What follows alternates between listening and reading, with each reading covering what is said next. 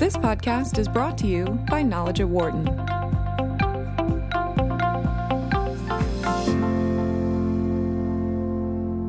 Welcome to Knowledge at Wharton. I'm Angie Bassioni. The biggest word in retail right now is omnichannel. That's the seamless integration of online and offline shopping. When omnichannel is done right, a shopper can go to her favorite store to find that perfect pair of winter boots. And while she's there, she can check reviews online on her cell phone and see if the other store across town has her pair in black in her size. Omnichannel creates a frictionless world for demanding consumers. But for businesses, building that omnichannel network while also developing new products can be a daunting challenge. Joining me today are Dr. Santiago Galino, a professor in the Department of Operations, Information, and Decisions here at Wharton, and Dr. Robert Rodekerk, who is an operations management professor at Rotterdam School of Management and Erasmus University, which is in the Netherlands. They've been researching this challenge of developing new products in an omnichannel world, and they've found some best practices based on the success of companies that are getting it right. And they're here today to share some of that information with us. Dr. Galino, thanks for being here. Thank you very much for inviting me. And Dr. Rodekerk, thank you for being here. Thank you. So one of the aspects I really like about your study is that it's prescriptive for retailers. You're not just telling them they need to be omnichannel in new product development, but you're actually handing them a research-based roadmap on how to get there. You've got 7 recommendations in your paper. We're going to try to go through a few of them today. Let's start with the customer angle. So you advise that companies get more input from their customers earlier on in the product development process and even make them co-creators of the products. What does that mean, and how is that different from the past? I'll start with you, Dr. Galino. Yes, so I think this is a very interesting point. And in your question, I would agree that many of these things are not completely new or things that companies were not doing before. I think that the change is the extent at which this becomes available to companies that before was harder for them to get to those co-creation opportunities. I think in the article we explore the Lego ideas or Nike with the Nike by You. I mean, these are companies that, of course, have been keeping an eye on customers and the things they like for many years. But now they have this opportunity that the digital platform is giving them to invite them very early on in the process, or even watch how customers can create new products or combine their existing products in different ways, creating effectively a new product. So I think that this allows companies, many brands, to learn from actual customers, but also learn from people that eventually are not going to buy and understand why they're not buying now and what they can do to become a customer in the future. Another key difference, I will say, or change is the volume and the speed of data that the companies can access from these customers, and how companies inform their creativity and the new product development process based on this new volume of data. So I think that these two aspects, the idea of learning not only from customers, but for the non-customers, and the volume and speed at which the companies receive the data, are really critical in this new process. That's really interesting that you're saying it doesn't just help them with customers that want to buy from them. It can help them understand the customers that don't want to buy from them and perhaps what they can do to bring them on board. Yes. I think that is an aspect that in the past has been always very hard to track, because you can see what is the transaction that actually happened in a physical store, and all the conversations with the customer representative and all the things that the customer try but then end up not buying are usually hard to track. In a digital platform and in an omnichannel context, this is easier to access. And if the company is focused on the customer and the interactions, this can be opportunity. Dr. Rodekerk, I'm going to ask you about that too. Can you explain how a company can make a customer a co-creator in the product? I mean, is this beyond just sort of your traditional focus group when you're trying to bring something to market? Yeah, so focus groups are very static. They are very expensive to run. You often have to run multiple ones. but often their customers are often quite intrinsically motivated to contribute to a company or to contribute to its innovation process. So it's really about activating those customers. Now, Santiago already explained that getting access to customers has become easier using all sorts of digital platforms, and so you're seeing companies connect to their customers in new ways, often forming, for instance, online communities. So a great example is Lego, the toy manufacturer that has been extremely successful in creating an online community and has actually leveraged that community for new product development ideas. They often hold contests called Lego Ideas, in which people can actually contribute an idea for a new toy set. And not only do people contribute the IDs, the community also votes on these IDs. So you instantaneously generate IDs and actually vet them with your potential customers. And these customers are often extremely creative, right? So you're using a sort of an outside-in innovation. You're almost outsourcing your innovation process. And so often it's very simple. You have to appeal to their intrinsic motivation. You can often also apply extrinsic motivation, such as in the case of Lego, they actually provide the winning entry with 1% of the revenues that's made from the product. They also get credited on the packaging. So that's quite easy. And also online focus groups themselves have kind of gotten an update to what we call online focus group 2.0, where basically there is like an online kind of a gated community with a moderator, and there's a lot of gamification components in there. So for instance, consumers have to provide feedback on a new ice cream taste for Unilever, and the ones that actually come up with the best recommendations or feedback, they actually get to see the new product that Unilever is at that moment making. So and then instantaneously they give feedback on that. So focus groups themselves have become more like online communities, and so very exciting developments on that front. That is definitely the case. Anyone who's got little kids or big kids in their life know how much they love Legos, and this idea that they're invested, they're coming in on the ground floor on product development, they get to have a voice in it. That's very exciting for customers who really enjoy a particular product. You're right about that. So let's also talk about trade partners. In your paper, you both say that retailers need to widen their scope and they need to get more input from their trade partners. So not just customers, but also trade partners. What kind of input are we talking about? I'll start with you, Dr. Ruderkirk. Well, so as a manufacturers typically how they've organized their new product development process, that they do a lot of marketing research, right? So like focus groups that you mentioned, they bring consumers in for, let's say, a taste test or whatever. But it's still kind of a push demand to innovation, right? Where the manufacturer starts the innovation process and then solicits feedback, and based on that screens interesting ideas.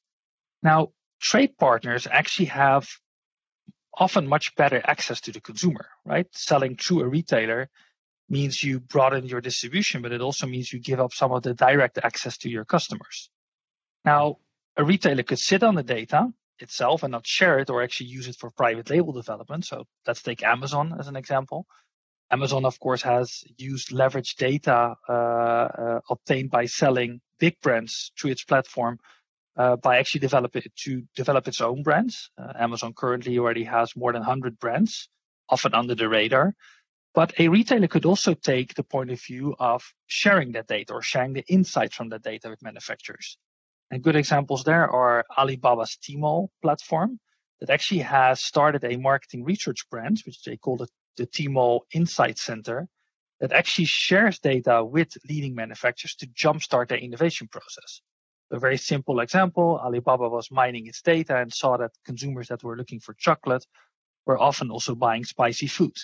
So they made a very simple suggestion to Snickers to kind of explore this avenue of combining chocolate with spice.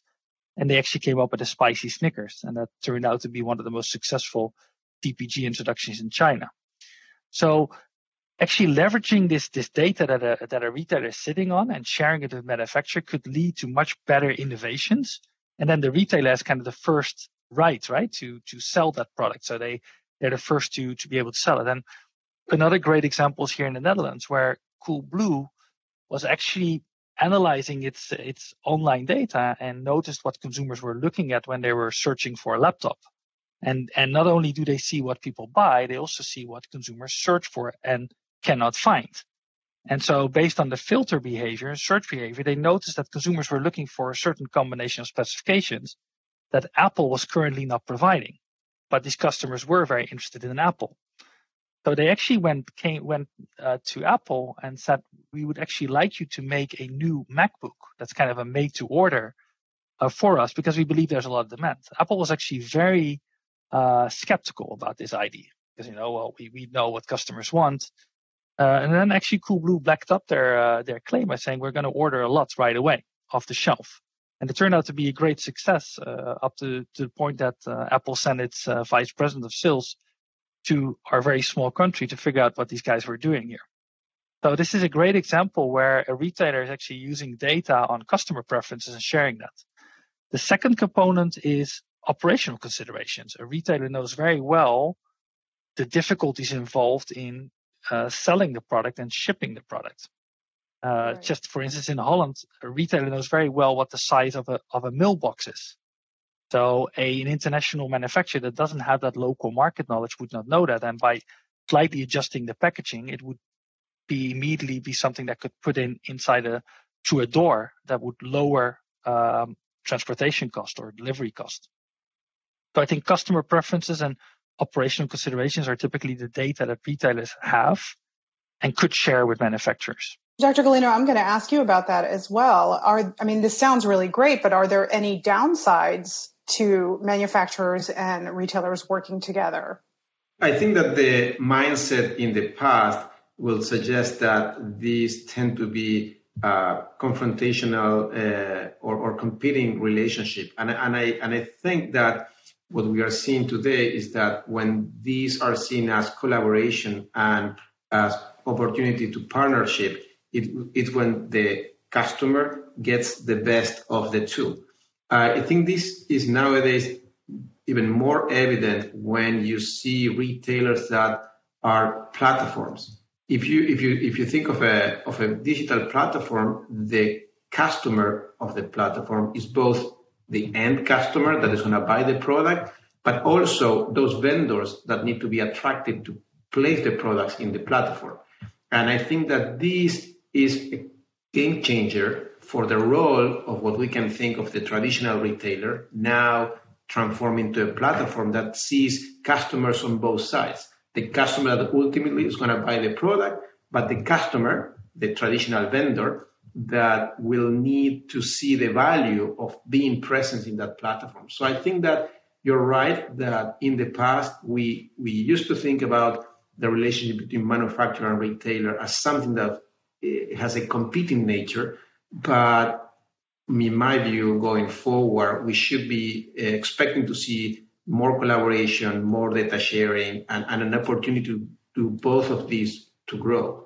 Your research is it's widening the circle around retail to get to that omni-channel state. So let's keep talking about that. Your paper also talks about, you recommend that companies need to be more operational to think outside of just marketing and sales, the traditional route for new product development. They need to involve departments that don't always get considered. Can you talk about that, please, Dr. Gallino?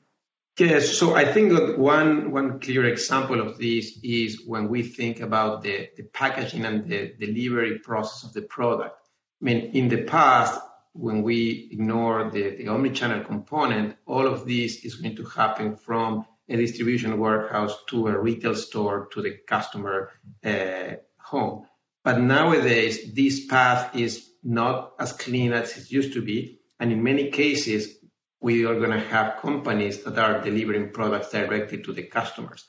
And this requires involving in the development process areas that traditionally might not have a lot to say, but today they have a lot to say about the delivery of the product. What can be more efficient? What can be more convenient for the customer in terms of how they receive the product? What can be more cost effective? And what can be safer in terms of making sure that the product arrive in good shape and in the condition that the customer expects. And also, I would argue, the way that the customer wants to present itself once the customer opens the product at home, which is a very different experience that compared to the one that you go to the store, you get to meet the sales representative, you talk with them, they package everything for you and you take it home. There is a lot of emotional engagement and learning of the product in that process. Nowadays, we receive a box at home, we open the box, and that's when the magic happens. And I think that companies that are being more thoughtful and creative about that change in the omni-channel layout are thinking about how they can create the wow factor the moment that someone opens the box, or even more thought on not only the innovation in the product itself, but in how the product is going to be delivered.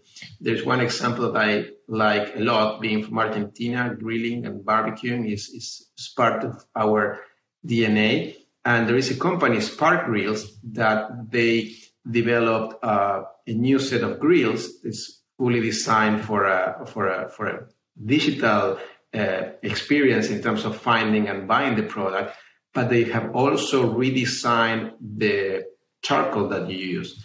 It's instead of the traditional briquettes that you find, this is like a big brick that you buy, and it's much more compact and easy to deliver. So the company sells the grill and the newly designed brisket that you can use with that grill, and the delivery becomes a lot more efficient, cleaner for the customer to handle. So I think that is one example of many of companies that have thought beyond the product itself, but also the whole experience in a context where I'm trying to sell grills online without the need to visit a traditional store. I can tell you as a shopper that what you mentioned, that wow factor, that certainly is a game changer for people, especially right now when we're receiving so many packages at home. Dr. Rudekirk, I'm going to ask you about that as well. I think there was an example in your paper out of the Netherlands about the delivery of Heineken. Can you talk about that example as maybe another way to get other departments besides marketing and sales in the last mile of the product? Yes, so this involves online grocery retail. We have a couple of large conventional retailers that started online grocery retail, but we also have a completely digital native online grocery retailer. So they're only online. They're called Picnic. They're currently number 2 in the Netherlands. And their model is basically centered on operational excellence. So they start, instead of thinking we're going to offer the largest assortment, it was all about efficiency. And what they do is they drive around in these little electric milk carts. So basically, it's almost like the Milkman 2.0. Mm-hmm. Those carts have a lot of advantages. One is that they can navigate narrow streets, cobblestone streets here in the Netherlands, so they can quickly enter, for instance, the Amsterdam canals. And that means that they can do about 6 deliveries an hour compared to about 3 or 4 of their main competitor. There's one downside. They're very small. They're very narrow. So there shouldn't be too much wind. That's one problem. But the number 2 problem is that certain big, bulky products, and those are the products that people typically like to order online, cannot be carried in those carts. And one of those products is actually a crate of 24 bottles of Heineken beer. So 24 bottles of 0.33 liters of beer. So this is a very sizable crate, and it doesn't fit in the cart. So what they did is Picnic actually reached out to Heineken and said, can you help us think about how we can maybe redesign or come up with a sort of an alternative that would fit in our carts. And they came up with something that's called a quarter crate. These are 6 bottles that are held together by a piece of cardboard. Now, that's not new, but cardboard used to be quite thick because you had to carry that all the way from the store to home. But now you only have to carry it from that small electric vehicle that stops right in front of your home to your kitchen counter. So the cardboard that can be much thinner. So now they can actually fit 4 of those in one tray. And that comes back to 24 bottles of beer. And you don't have the crate, you have very thin cardboard. And so this is in many ways a product development that was driven by operational considerations. And I think that's what omnichannel is about. It's about realizing that every different channel comes with its specific operational challenges. And that has profound implications for packaging. In a store, packaging has to have some kind of selling factor, an advertising factor. That's much less important when it's online delivery, when it's more about making transportation efficient. And so you see that these kinds of considerations should be at the beginning of a product development process, not at the end. Where operations people used to come in at the end, now we've we've the marketing and the innovation guys have designed the products. Now it's up to you to make sure that we can transport it. No, we're going to factor that in from the very beginning. That's a really great point, and that benefits all the departments in a company. And increasingly, trade partners demand this kind of operational efficiencies, not just that the company itself wants to. Santiago mentioned some great points about the wow factor of consumers, but it's also that these platforms and the retailers through which you sell are pushing manufacturers to think along with them on operational efficiency. And scoring higher, and that also means you get a more preferred placement on the website, and that directly translates to higher sales. It's everybody gets a seat at the table and gets some input into new product development. And that's been a recurring theme in the business world lately, especially with digital, with omnichannel. And there's another recurring theme, and that's about the sharing of data. And you guys mentioned that in your paper as well. I'm going to quote my favorite sentence from that section is, you say data should not be sequestered. What do you mean by that, and why should it be sequestered? What is the result of sharing it? I'll start with you, Dr. Rodekirk. Well, I think for many companies, it's kind of a knee-jerk reaction to sit on top of their data, to be very, treated as proprietary. It's called a competitive advantage, but I think data is only a competitive advantage if you're able to mine it. And so in Dutch, we all have a saying that translates to you can only really grow something when you're able to multiply, and the multiplication comes in sharing it with your chain partners. Still, a lot of product innovations fail, and that's very costly to the whole chain. To the retailer, you basically have all of this shelf space that you're not efficiently using. You have to phase out the product, return it to the manufacturer, or sell it on against reduced prices. So, sharing data with a chain partner as a retailer means that they get better insights into customer preferences. That translates directly into better innovations that are better for the retailer. They also have a better fit with the customers of the retailer. It's not a one-size-fits-all anymore. Increasingly, for instance, in grocery retail, retailers are not accepting to just adopt a product and put it throughout their whole chain, but they more focused are going to launch that in certain stores in which they believe the product has the most potential, the highest potential. And only when it's proven there, they'll roll it out to the larger chain. So it's kind of odd still in some sectors, and grocery retail is one of them, where the large players do demand their manufacturers to take a data-driven approach, but at the same time, they don't really share the full data. They will share it at a very high aggregation level. They mask it in such a way. So you're basically giving your chain partners kind of suboptimal instruments, but you demand optimal innovation, and that's odd. So you have to think about how to work together to grow the pie. And growing the pie is sharing data. And obviously that comes with trust. You are in competition with your private label. So it does mean that you have to make good arrangements for that. But sharing it is typically much better than sitting on it and not doing anything with it, because then a competitive advantage becomes a competitive disadvantage, I'd say. Yes, so I think that Robert's points are relevant, and I see a connection to your earlier question in terms of the new type of relationship between the retailers and the manufacturers. I think that trust is something that Robert mentioned, and I think is key here. And in terms of this data sharing and data collaboration, it's hard to think about that without trust. And in my experience, a good approach is incrementality. Right, so you don't need to start with the biggest, most ambitious project the first day. There are a lot of low-hanging fruit, small sharing opportunities that can prove the trust and the value in contexts where it's relatively easy to find a win. And I will recommend that path for these, if you want, all relationships transitioning into more productive relationships by building this trust in an incremental way. What's next for this line of research, Dr. Golino?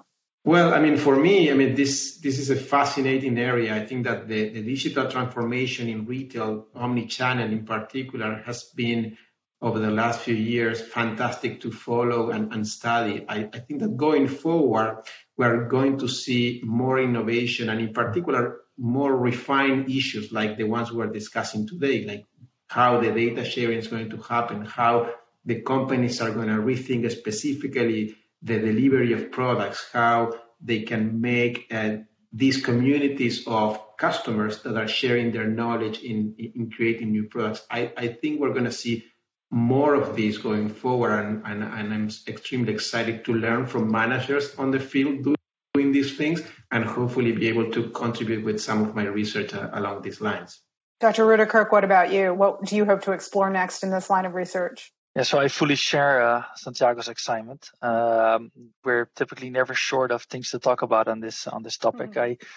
I think we're in the middle of a huge influx of new technology in retail. I think the current pandemic, if there's any silver lining to it, you see a lot of innovation currently in retail, which I think is going to be very much on the intersection of design, of architecture, of store design, of effectively using technologies to help consumers. But you also see that even during a pandemic, we still want to visit a store. Even with a mouthpiece on, there's still enough to carry us to the store, because stores are great places. They offer us a lot of inspiration, experience, etc. But at the same time, we don't have to make things needlessly complicated. So efficiency is also very important to consumers. So how are we going to effectively use technology to help consumers find a product that provide the best fit with them, doing that in a way that contributes to their day, right? A beautiful experience. All of these new technologies are leading to an abundance of new data, and they're often unstructured. And I think they provide a lot of interesting opportunities for us to improve retail operations. And so I'm very excited to explore all of these avenues in the coming years. There's a lot there. There's a lot to mine there, because omnichannel isn't just a buzzword. It really is the path forward for brands that are trying to stay relevant in the digital age. So, gentlemen, I really want to thank you for being here and bringing us this valuable insight. Thank you. Thank you. This was a pleasure. If you enjoyed this podcast and want to hear more just like it, you can find us online at Knowledge at Wharton. I'm Angie Bassioni. Thanks for listening. For more insight from Knowledge at Wharton, please visit knowledge.wharton.upenn.edu.